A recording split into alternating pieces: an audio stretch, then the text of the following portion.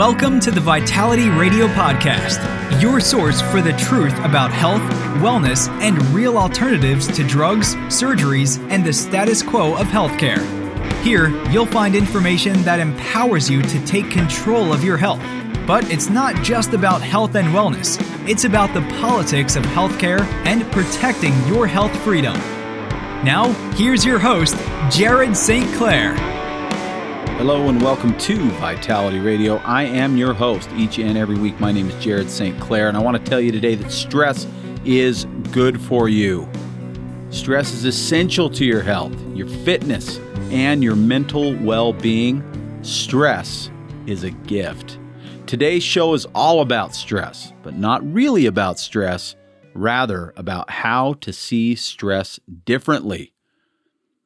That's the type of stuff I love to talk about on Vitality Radio, and today I'm very excited to deliver this show because I wrote it last week, and we had a power outage about when I was going to record the show, and then my schedule just got backed up like crazy, so I did run a rerun last week locally on the radio here in Salt Lake City and also on the podcast, but today is a fresh episode for April 24th, 2021, and I am so excited to be with you. Vitality Radio, always brought to you by Vitality Nutrition and Bountiful at 107 South, 500 West.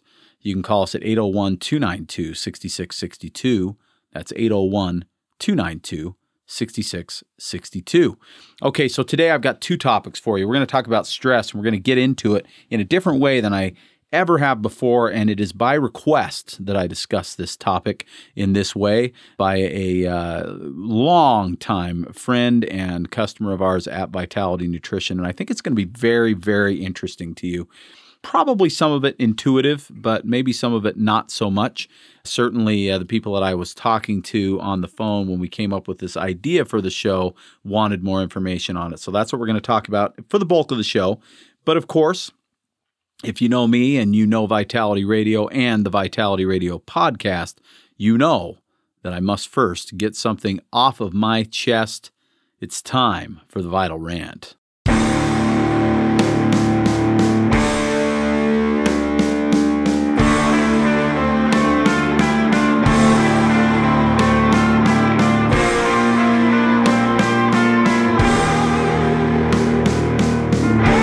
In a world full of often confusing messages about health, let Jared be your guide through the smoke screens of corporate greed, media bias, government ineptitude, and propaganda. When you see what is really happening, you'll be ranting too. It's time to expose the hidden agendas. It's time for the truth. It's time for the Vital Rant. Propaganda in Utah tells me that to get back to some semblance of normal, it all starts with me getting vaccinated for COVID-19. Do you believe it?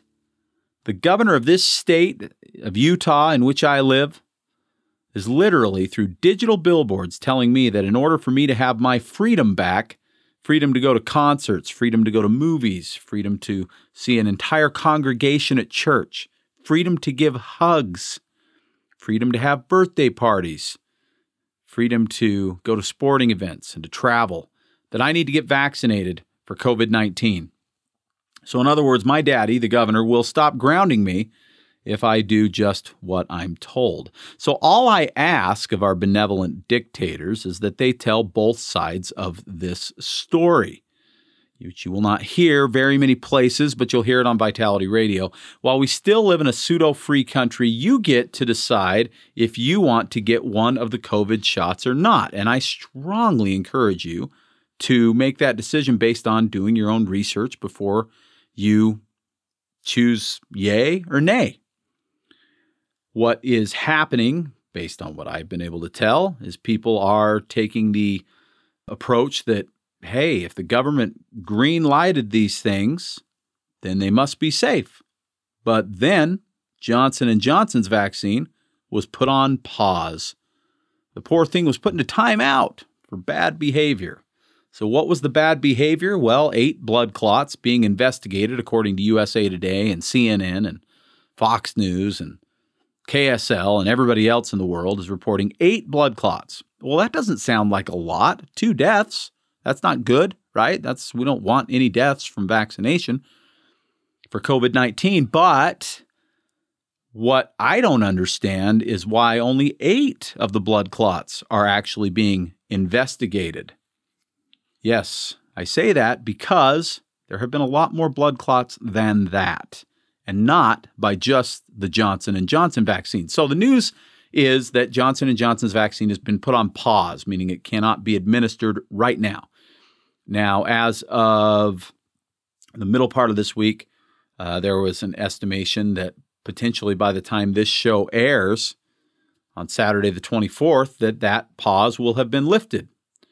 I don't know why, because I don't know what the investigation is showing, other than we have 2 people dead and 6 people severely injured and in hospitals in intensive care right after getting the Johnson & Johnson vaccine. But the question I raised before is, why are we only investigating 8 of these things? Children's Health Defense queried what's called the VAERS data base, and VAERS is Vaccine Adverse Event Reporting System. Now, most people don't know that there is such a thing as VAERS, and if you did not know this, I'm not surprised because nobody talks about it. It's a very well-guarded secret, but there is something called VAERS, and it's the Vaccine Adverse Event Reporting System.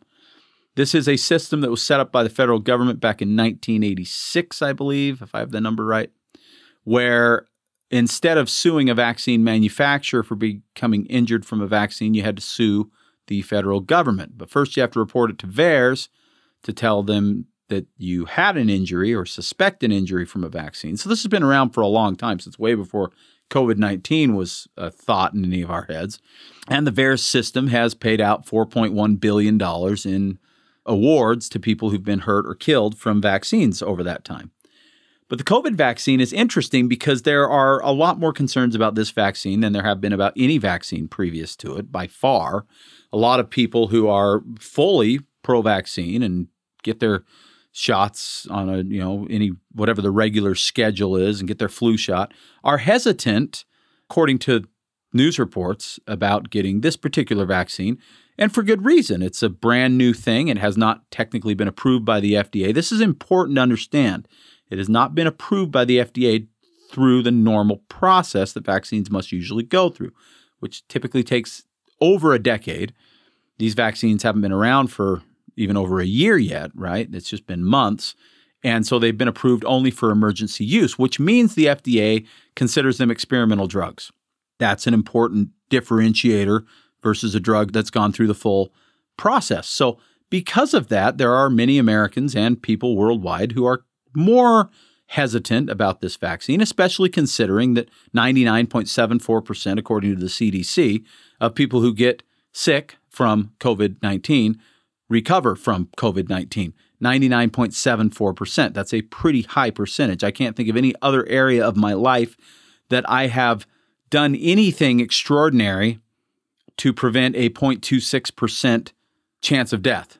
If I have that high of a percentage chance of death in driving, and I still drive, right? So my point being that these are extraordinary circumstances, and yet we're being told by our government officials that, in order to get our freedom back, we must vaccinate. So what I really want from the government, and I think everybody as a citizen of this state, if you live in Utah with me or in this country, or for that matter, in this world, would love to have from their government leaders is just the whole truth, right?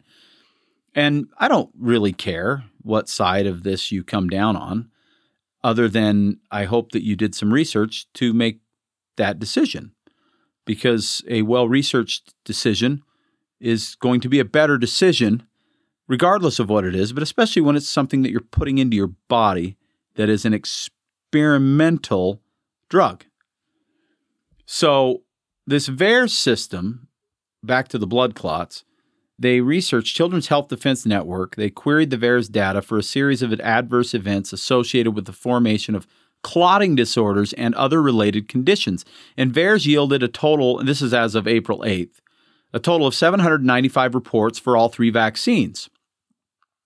Of the 795 cases reported, there were 400 reports attributed to the Pfizer vaccine, 337 to Moderna, and 56 reports with Johnson & Johnson. Far more than the 8 J&J cases under investigation, including the 2 additional cases that were added last week.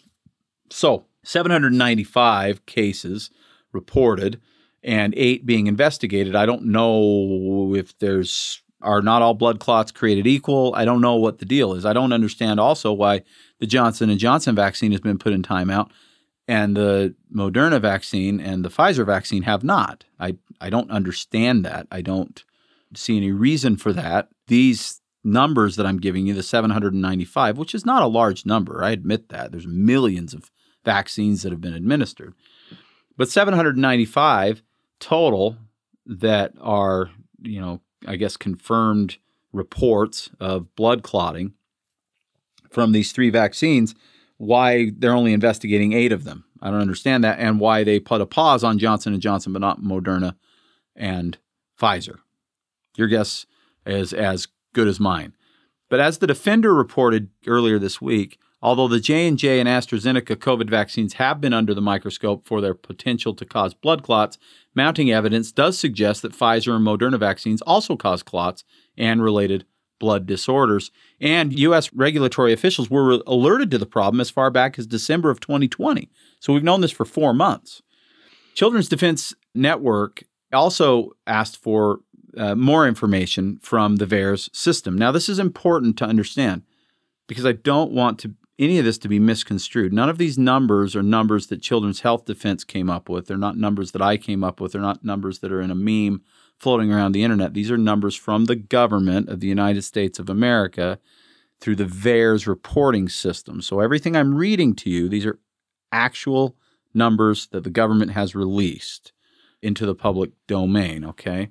So my preference, if our politicians are going to put things on billboards and other means of propaganda, then they just should tell us all the story, right? So instead of saying, if you want to get back to a full congregation in church, you need to get vaccinated, then maybe they should say, if you want to get back to a full congregation in church, we suggest vaccination. I like that a little better. It's not ideal, but it's a little better. But know that you do run a risk from these vaccines. I don't think that that's too much to ask. But I remember these same billboards. You've seen them. If you've driven up and down the Wasatch Front, you've seen these billboards all over the place. It's like every third digital billboard has got a message from the government that you're paying for with your tax dollars that is stating these things. And early on, they said, find out why the vaccine is safe. The COVID-19 vaccine is safe. I don't even know what that means. Find out why it's safe? Find out how it's safe? What I don't know what it means. And then the question is it safe? And we don't know. We don't know what we don't know. I stated this just a month or so ago. We know some things about the vaccine. The biggest thing being that it's not an approved drug through the traditional process. It's an experimental drug. But what we don't know are what the short-term side effects are and the long-term side effects. And we won't know the long-term side effects for a long time, right?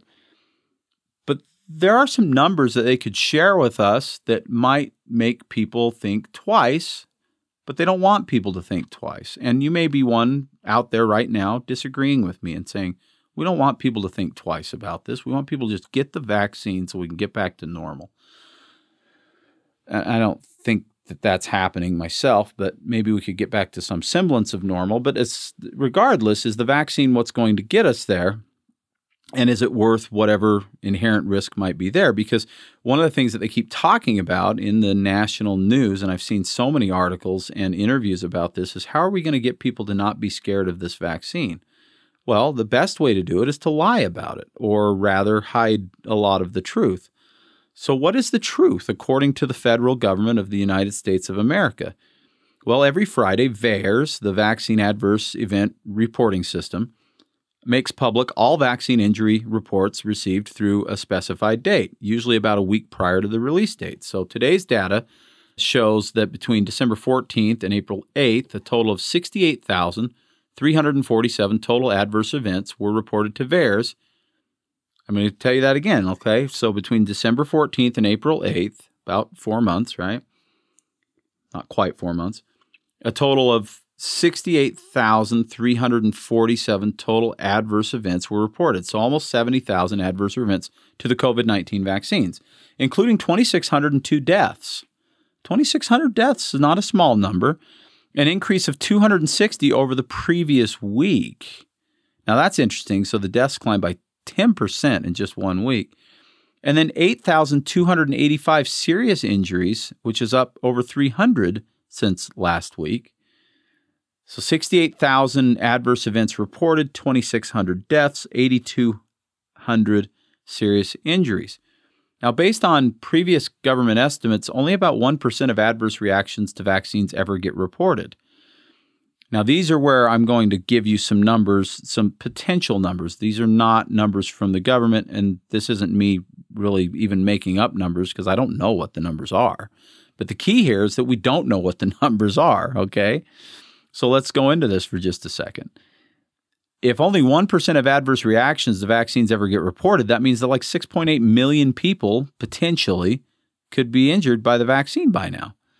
Now, if it was 6.8 million people, my best guess is there would be more coverage of it, maybe not through mainstream media, who seems to be covering up a lot of this information and censoring a lot of this information. But we'd be hearing more about it, so I don't think it's that big of a number. Not yet. But what if 10% are reporting instead of 1%, which has been traditionally the case? Well, that's still 683,000 people, and that's a number that I could maybe think is pretty possible. Maybe it's higher, maybe it's lower. But 683,000 people is more people than have died from COVID-19 in this country, which is about 580,000. So maybe these numbers, and maybe if you don't extrapolate and make any assumptions that maybe only 1% are being reported or 10% are being reported, maybe if it's just the ones that are being reported, that's still 68,000 injuries and 2,600 deaths in less than 4 months. So if those numbers were on the billboard, if it said, in order to get back to, traveling or to hugging your family or having gatherings of 50 or more or going to a sporting event or whatever, you should consider getting vaccinated, but know that up to this date, 68,000 people have reported adverse events and 2,600 people have reported a death. I don't know if those billboards would not be as effective. What do you think?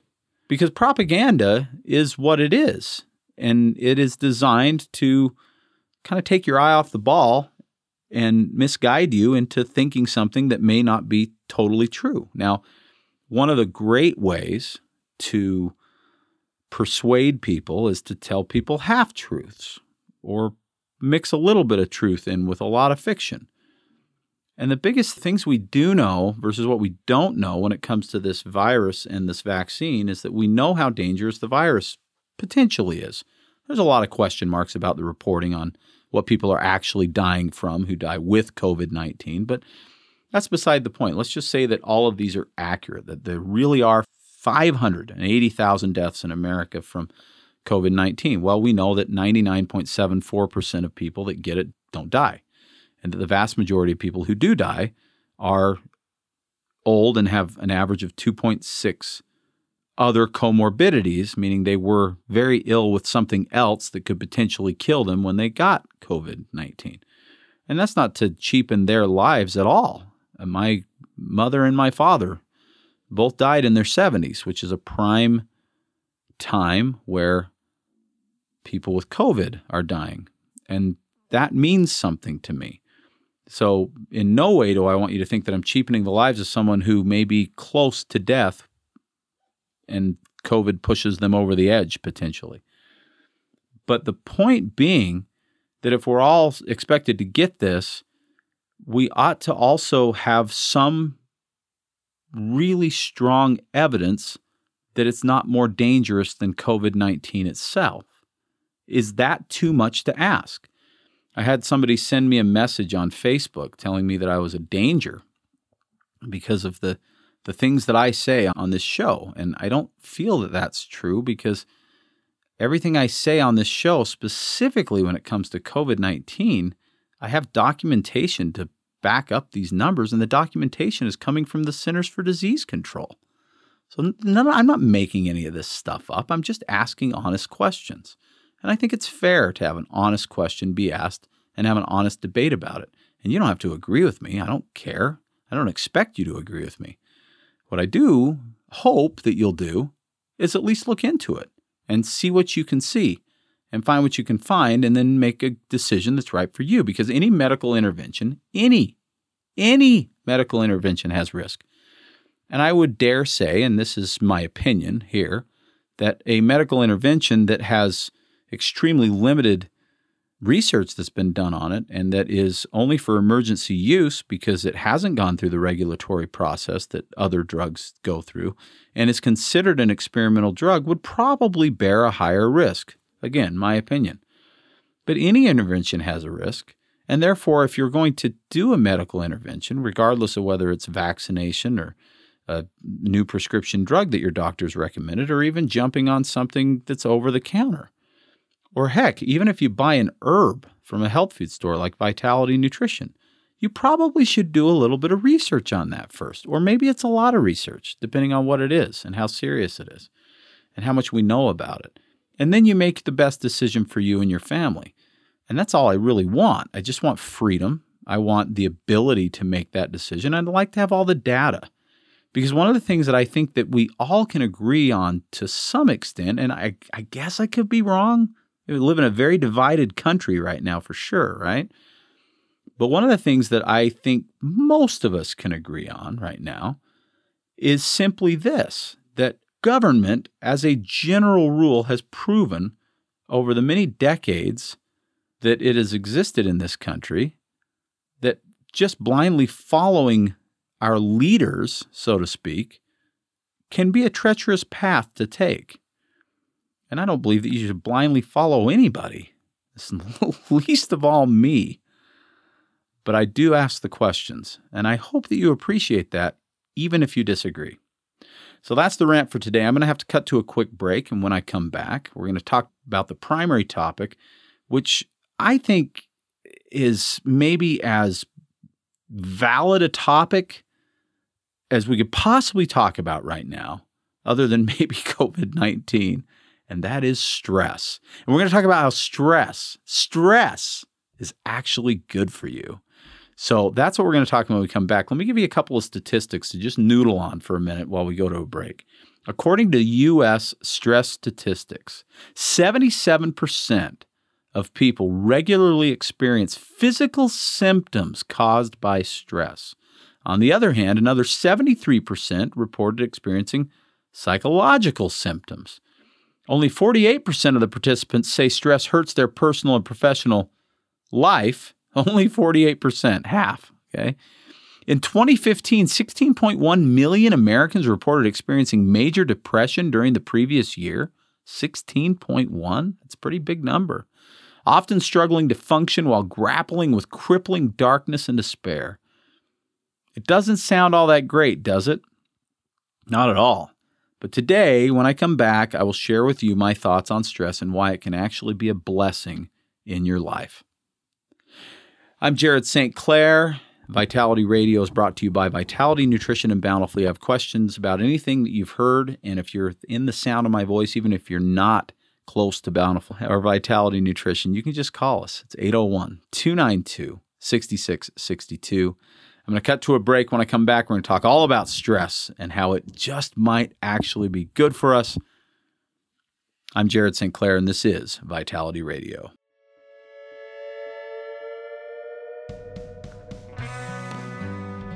After decades of helping people with their nutritional supplement needs, I have observed something that seems almost universal.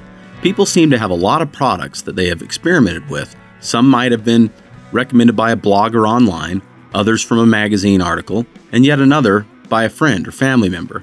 Information is coming at us at a rapid pace nowadays, and everyone has an opinion. The problem is that there is only one really big wild card in health and nutrition, and that wild card is you. I know you've heard the infomercials, seen the ads, or talked to that neighbor who has that cure-all product that can do it all for your health. The problem is, that supplement doesn't exist. What's right for your neighbor isn't always right for you. At Vitality Nutrition, we've been asking the right questions for years. What I mean by this is, we don't just sell supplements, we consult with our clients and ask them the key questions needed to make sure we match the right supplement to the right person. If you feel better about a team approach to your health, give us a call, and one of our well-educated Vitality team members will answer your questions and help you find just what it is that you need to address your health concerns, naturally. You can reach us at 801-292-6662. That's 801-292-6662. Or drop us an email, info@vitalityradiopod.com. That's info@vitalityradiopod.com. Welcome back to Vitality Radio. I am your host each and every week. My name is Jared St. Clair. It's good to be with you again on another episode of Vitality Radio. And as I discussed in the rant, there's this education is everything. And perspective and perception also play a big role, maybe the biggest role of all. What your perception is of what I say is going to be different than what my perception is of what I say, certainly, but also of the person in the car next to you listening. It's really crazy how that works, and it has a whole lot to do with how our subconscious minds were wired when we were very, very young. As such, I think it's really critical right now that we think critically about these things, that we ask ourselves if we're being honest with ourselves in our perceptions based on whatever perspective that we have. And that really is, to a large extent, what I try to do on Vitality Radio is just give you a different perspective. Again, you may not agree with it, and I don't particularly expect you to, or even want you to necessarily. But I do find that in my own life, when I question my own perspective and I try to gain a view from another individual's eyes, I learn. I learn a lot. And more than anything, I feel like I learn a lot about myself, and that has value, a ton of it. So let's talk about our perceptions when it comes to stress. We all have stress. 2019, probably less stressful for most people than 2020. Well, what does 2021 look like? Well, it's interesting. I have a unique perspective because I work with a lot of people who come to me specifically to help them with stress. I'm stressed out about my relationship. I'm stressed out about my job. I'm stressed out about money. I'm stressed out about the lockdowns. I'm stressed out about the government and who was president versus who is president and who I thought should be president, and so on and so on and so on, right? All kinds of things. And the interesting thing about stress is that most of the stress that we have in our life, we have very little control over, right? There's big overriding things like sudden pandemics that come out of nowhere. But there's also just the little everyday, day-to-day things. But the thing that I want to get across is that if we view stress a little differently, we may handle it much, much better. So my goal in the next 30 minutes is twofold. First, to hopefully give you a little different perspective on what stress actually is and why we experience it, but then also give you some tips on how to manage it better in a very healthy way without the need for pharmaceutical intervention or anything like that. So I read to you these statistics. 16.1 million Americans in 2015 said that they'd experienced major depression the previous year. 77% experienced physical symptoms caused by stress, 73% psychological symptoms, and almost half of us in America say stress hurts their personal and professional lives. So these are big things. And there's an arsenal of treatments at hand, including talk therapy and antidepressant medications. But what's depressing in itself is that they don't work for every patient. In fact, some of the most recent research that's come out shows that maybe 25% of people put on an antidepressant actually get a benefit from the antidepressant. That's, that's better than the lottery, but the odds aren't that great, 1 in 4. And many people don't respond to these frontline interventions, according to Ben Shapiro, an instructor in psychiatry at Harvard Medical School. and a psychologist at Mass General Hospital. Individual cognitive behavioral therapy is helpful for many people. Antidepressant medications help many people, but it's also the case that many people don't benefit from them at all. There's a great need for alternative approaches, he says. Now, I love that he says that because not all MDs are spreading the word about the need for alternative approaches, but, good for him. But another expert, Richard Shelton, MD, the vice chair for research in the Department of Psychiatry at the University of Alabama, Birmingham, he says getting worked up isn't always a bad thing. And our body's fight or flight response is actually meant to be protective, not harmful. So here's the thing, the fight or flight, how does that work? Well, we have a sympathetic and a parasympathetic nervous system. The sympathetic nervous system, I like to paint a picture because it's challenging and was always challenging for me until I came up with this to help me remember it, the difference between the parasympathetic and the sympathetic. And most of the people that I ask about these two systems say, well, I've heard of it, but I don't know what it does. Well, they're competing systems. We basically are in one or we're in the other as far as how our nervous system is behaving. And the sympathetic nervous system is fight or flight, and I like to add freeze in there because nowadays a lot of us freeze when we're really stressed and we just don't progress in life. We stay stuck, basically. And then there's the rest and digest side, and interestingly enough, the two primary energy users in the body are the brain and the gut. And as such, when we're in fight or flight mode, we have a lot of blood rushing to the brain to try and get us out of the problem that we're in. We're in rest and digest mode. There's a lot more blood rushing to the gut to digest the meal that we just ate. And those are some of the most basic differences, but there's a bunch of them. But in order to keep track of them, what I've said is imagine yourself at 10,000 feet jumping out of an airplane. And you've got a parachute on your back. And you've been instructed that you're supposed to pull the ripcord after a certain count, right? Well, as you're plummeting towards the earth and potential demise, I've never skydived before. I don't do so great with heights, so I'm not very excited about the concept at all. But as you're on your way down, that would put you into a very sympathetic state where you are thinking, I could die. I could die. But when you pull the ripcord, the chute lifts up, everything slows down, you can see the whole view, and instead of racing towards your death, now you're gently falling towards the earth. And you get to see all the beauty on the way down. And I imagine that part of skydiving is epic and amazing. Well, that parachute is your parasympathetic nervous system. That's when you're calm, you're at peace, you're digesting the information in front of you mentally, and you're digesting the food in your stomach physically. And all is well. And the set of hormones and neurotransmitters that are released when you're in the sympathetic nervous system versus the parasympathetic nervous system are very, very different. And in terms of how you feel, you tend to feel much more calm and relaxed in the parasympathetic and much more agitated, irritable, anxious in the sympathetic. But both of these systems are here for our good. And I think that's important. I've often heard people refer to the sympathetic nervous system or the fight or flight mode as like this prehistoric thing, like, saber-toothed tigers coming after you. You're in the sympathetic nervous system, you're fight or flight.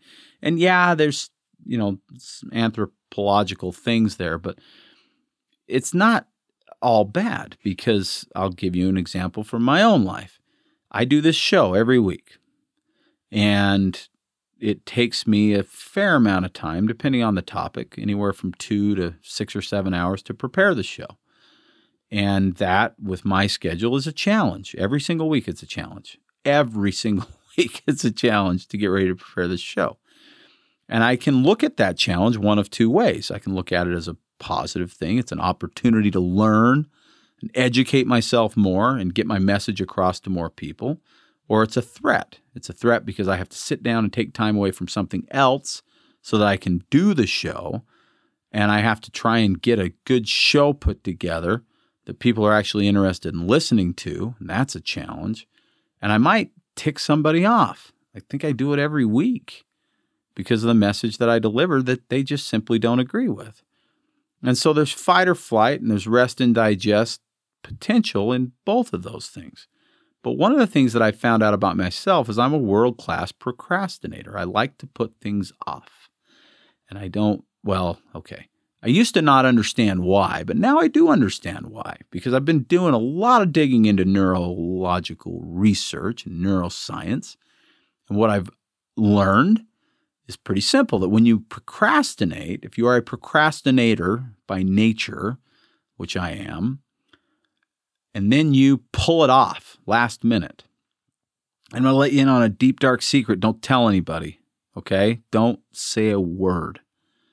It is 1:04 a.m. as I record this. I put it off this week. I'm going to be gone when this airs on Saturday, be out of town, and this is the last chance I have to record the show. And I'm a little more tired than I would like to be, certainly, recording this show. I might sound a little less energetic than I typically do when I record the show, partly because I'm trying to be a little bit more quiet so my son can sleep. But regardless, that is what procrastination does, right? It pushes things off and it creates stress. And in that stress, there comes that fight or flight thing. But if you're like me, there's an opportunity within that procrastination, because when push comes to shove and there's a deadline to meet, oftentimes I do my very best work. Why? Because when we're in fight or flight mode, when the cortisol is going and the norepinephrine and the adrenaline rush and all the other stuff that goes on, we get hyper-focused on what we're doing. Because that sympathetic nervous system is designed to put us into a hyper-focused state. Because if you were having to jump out of the way of a bus or run away from a tiger or whatever you want to say, you would want some hyper-focus to get where you need to get to save your butt. Well, most of the stress that most of us deal with on a mostly everyday basis isn't life-threatening at all. And if I don't record this podcast right now, the world's not going to end. My career's not going to end.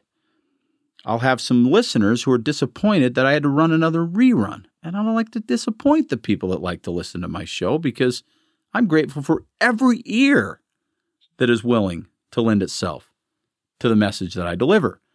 And so therefore, many times I find that when I get into that last stage of delivering or not, that I deliver really well, because I'm hyper-focused.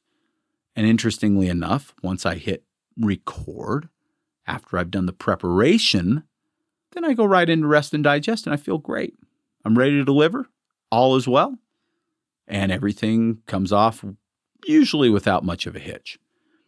So fight or flight can be your friend in a big way, due to this hyper-focus thing, due to a variety of different aspects of it. However, chronic stress, that's the killer. That's the killer, because chronic stress keeps us trapped in that fight or flight mode. And being trapped in that fight or flight mode means that we're hyper-focused on the things that we're stressed out about, and that can come with a lot of collateral damage.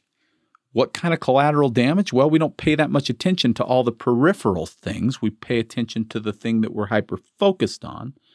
And sometimes right now, for a lot of people, that might be politics, or it might be health. It might be to do or not to do the COVID vaccine, or whatever it is. It doesn't matter. That's the truth of the matter. It doesn't matter what it is you're stressed about, how big or how small it is. Because to your brain, it's still stress. It's still stress. So let's talk about some of the other ways that non-chronic stress can be super, super good for you. Acute stress, stuff that comes up that day. Well, let's think physical fitness. This is so obvious. Every one of you probably knows exactly where I'm going with this. You can't build muscle without exercising, right? Well, exercise creates stress to the muscle tissue itself, which then forces the muscle to either burn out, break down, or rebuild. And in reality, what weight training is breaking down the muscle tissue so it can rebuild stronger, right?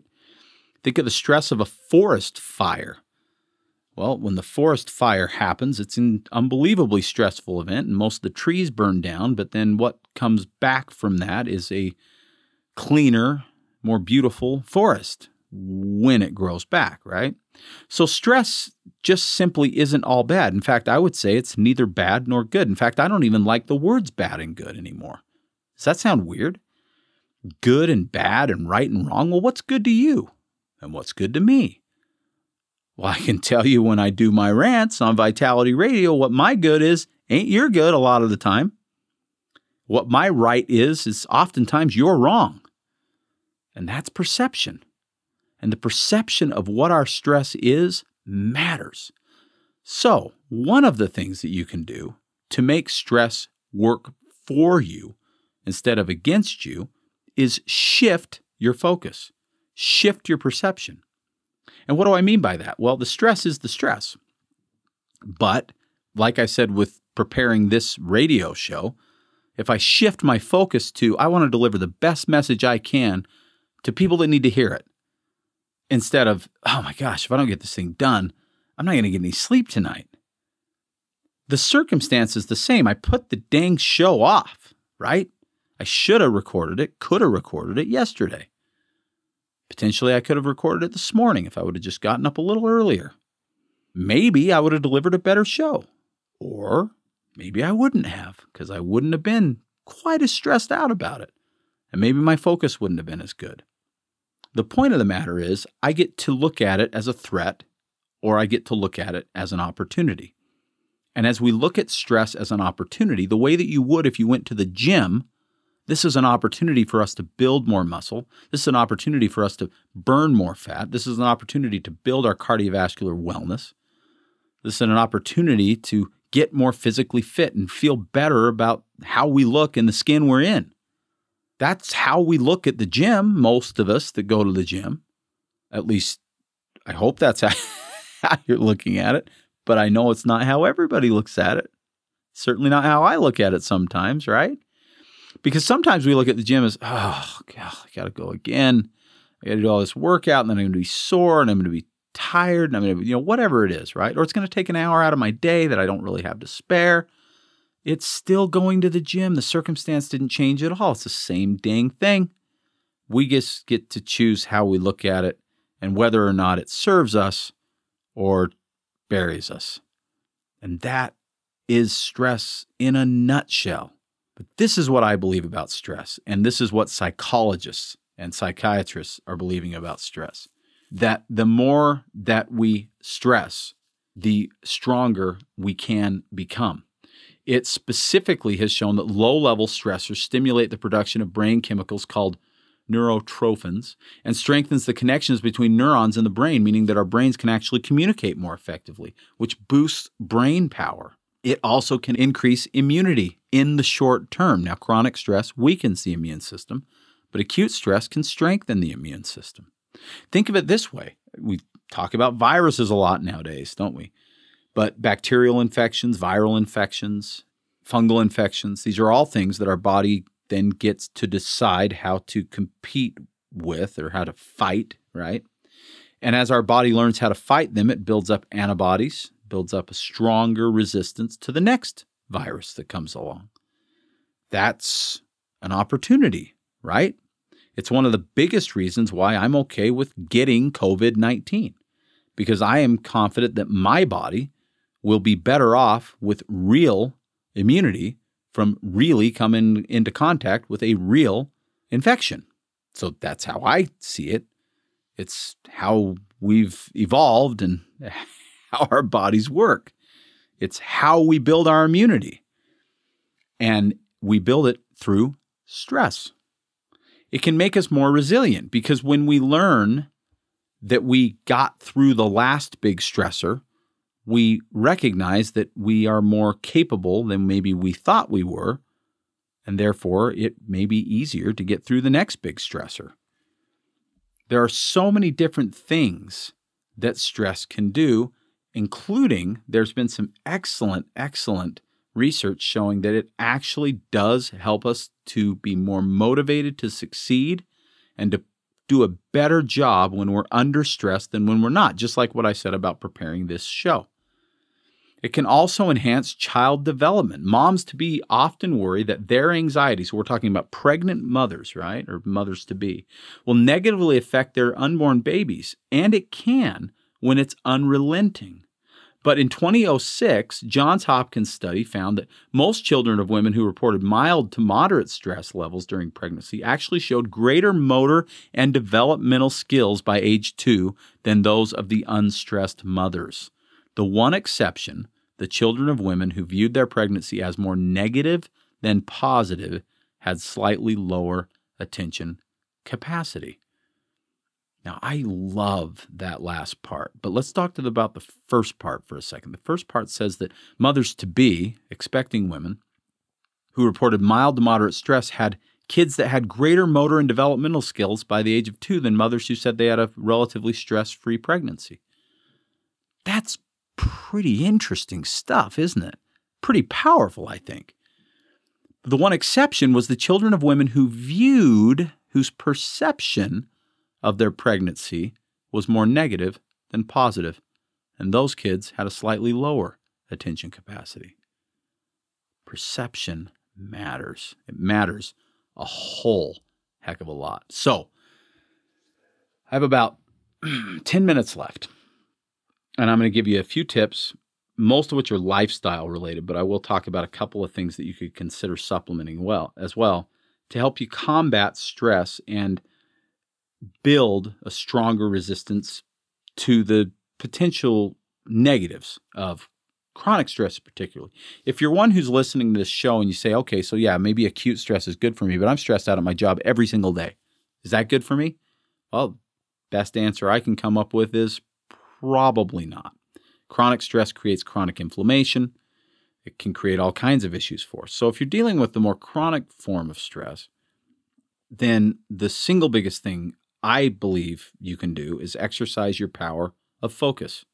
Exercise your power of focus and shift your perspective to one of how can I grow from this stress that I'm experiencing, even if it's on a daily basis. How can I grow and become stronger? And I can tell you that if you seriously ask yourself that question, you will find ways that stress can start to serve you. But it's fairly challenging, not impossible, but fairly challenging for the vast majority of people when they're in the heat of the moment to think that rationally. Because again, that hyper-focus takes you just to focus on the stress. So the first thing we do when we're stressed out, we're feeling anxiety, those types of things, is we need to make a pause. And what do I mean by that? We need to make a pause.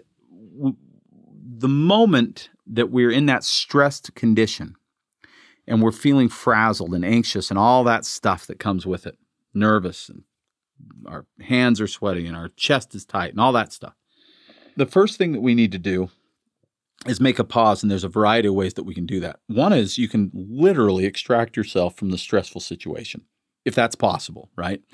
So get yourself out of the room where the stress is and just take a quick little break to gain some perspective before you re-enter the fray. That's one thing. But you can literally do little hand motions. Some people rub their hands together. Some people snap their fingers. Some people stretch and just shift for a moment, just the briefest of moments.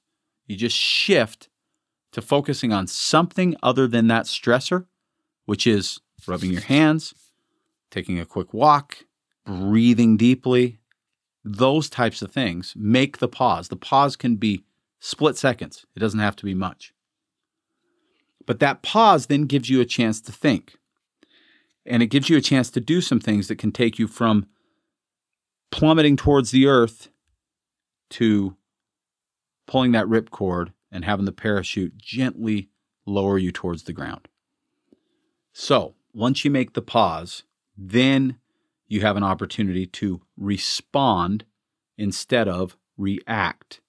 And that is a powerful tool, because a response means that you've had an opportunity to think about what you're going to do. A reaction is knee-jerk. It's what you typically do. And oftentimes what you typically do isn't serving you. Can we all raise our hands in agreement that that is the case? I think most of us can agree with that.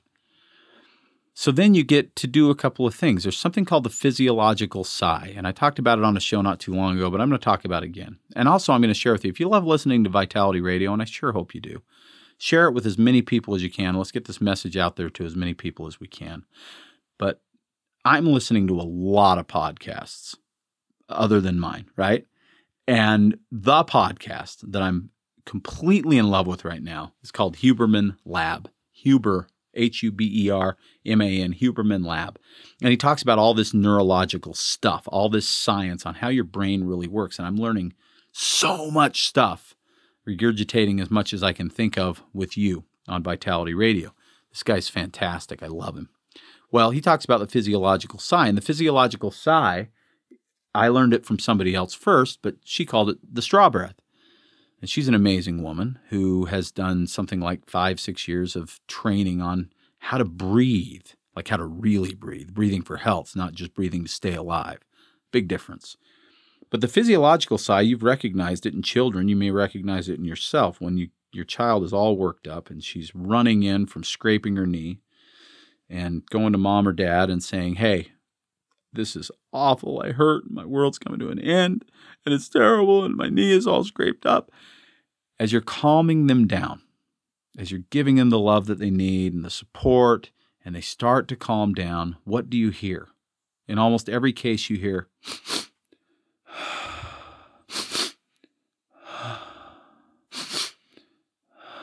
and why is that?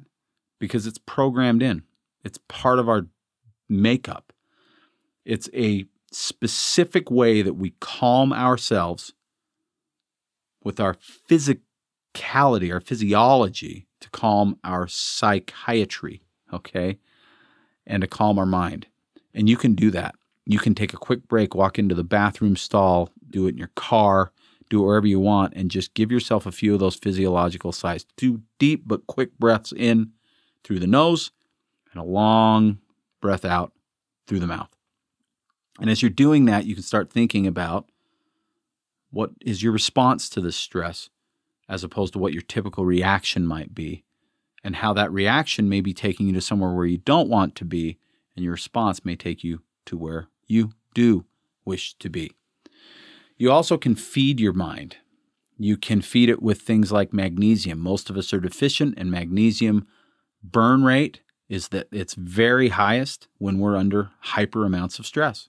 So magnesium glycinate specifically is the best magnesium you can take for most of these things, I believe, but also magnesium threonate is extremely cool stuff. And the research on that for mental cognition is very, very great. So I love both of those things. I have yet to try mag threonate, but I will very, very soon. It's on my list. But mag glycinate has done wonderful things for me. Omega-3. 70% of the gray matter in our brain is made up of omega-3. You've got to nourish the brain if you want the brain to work for you. Also, digestive enzymes. I mentioned earlier how our gut and our brain are the two big energy. They suck all the energy to work effectively.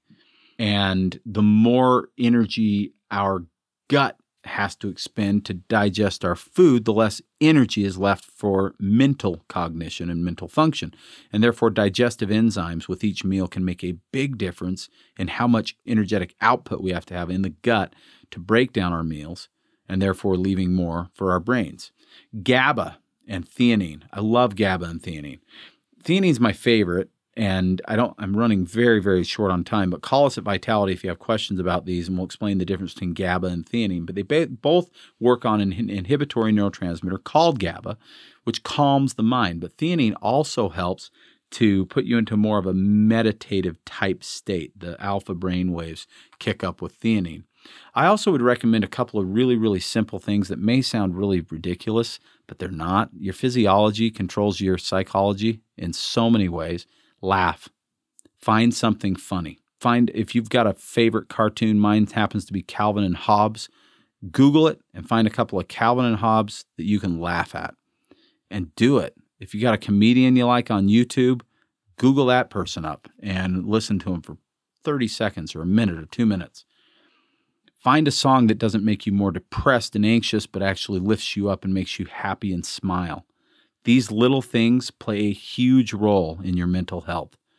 And if you want to learn more about these types of tips that I'm giving you on how to manage stress and cope with stress, call us at Vitality and ask us about core wellness. I've talked about it on Vitality Radio before. I'm going to be talking about it a lot more because I find it to be potentially the best thing I've ever come across for your health. But core wellness is a method of learning about how your neurology works, how your brain actually works, and what's going on in your subconscious mind that you don't even know may be dictating many of your decisions on a daily basis. Stress does not have to be your enemy. It can absolutely be your friend. There's more and more research showing that it is your friend if, A, you can keep it from being chronic, and B, you can learn and grow from it the same way as your muscles would learn and grow from working out hard in the gym. I hope you appreciated what I brought to you on Vitality Radio today. I certainly enjoyed bringing it to you. I am going to go to bed very soon. You may be listening to this at almost 10 o'clock on Saturday morning if you're on the radio. If you have yet to find the podcast, please do. The podcast is great because you get this episode every Saturday and you also get a vintage episode still chock full with great information for you every Wednesday. It's also a great way to share it with your friends and family, which I would very, very, very much greatly appreciate. Thank you so much. If you have questions about anything that you've heard, call us 801-292-6662. That's 801-292-6662. Vitality Nutrition is the name, and we are happy to help you with any questions you have, no matter where you're calling from. I'm Jared St. Clair, and this has been another episode of Vitality Radio.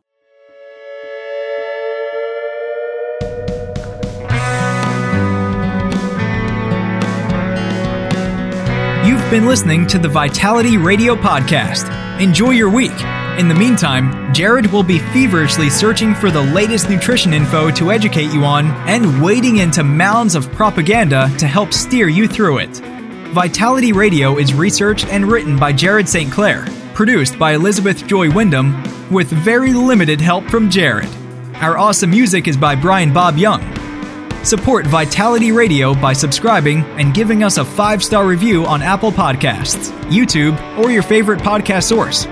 Don't forget to follow us at Vitality Radio on Instagram, Twitter, and Facebook. Please let us know your thoughts about this episode by using the hashtag Vitality Radio Podcast. And if you like what you hear, go tell somebody with a share, a screenshot, or an airdrop. Thank you. Hello, everyone. I hope you enjoyed this week's episode of Vitality Radio. Just a reminder that this podcast is for educational purposes only. This podcast has not been evaluated by the FDA. This podcast is provided with the understanding that the information shared is not intended to diagnose, treat, cure, or prevent any disease. This podcast is not a substitute for professional care by a medical professional. Thank you.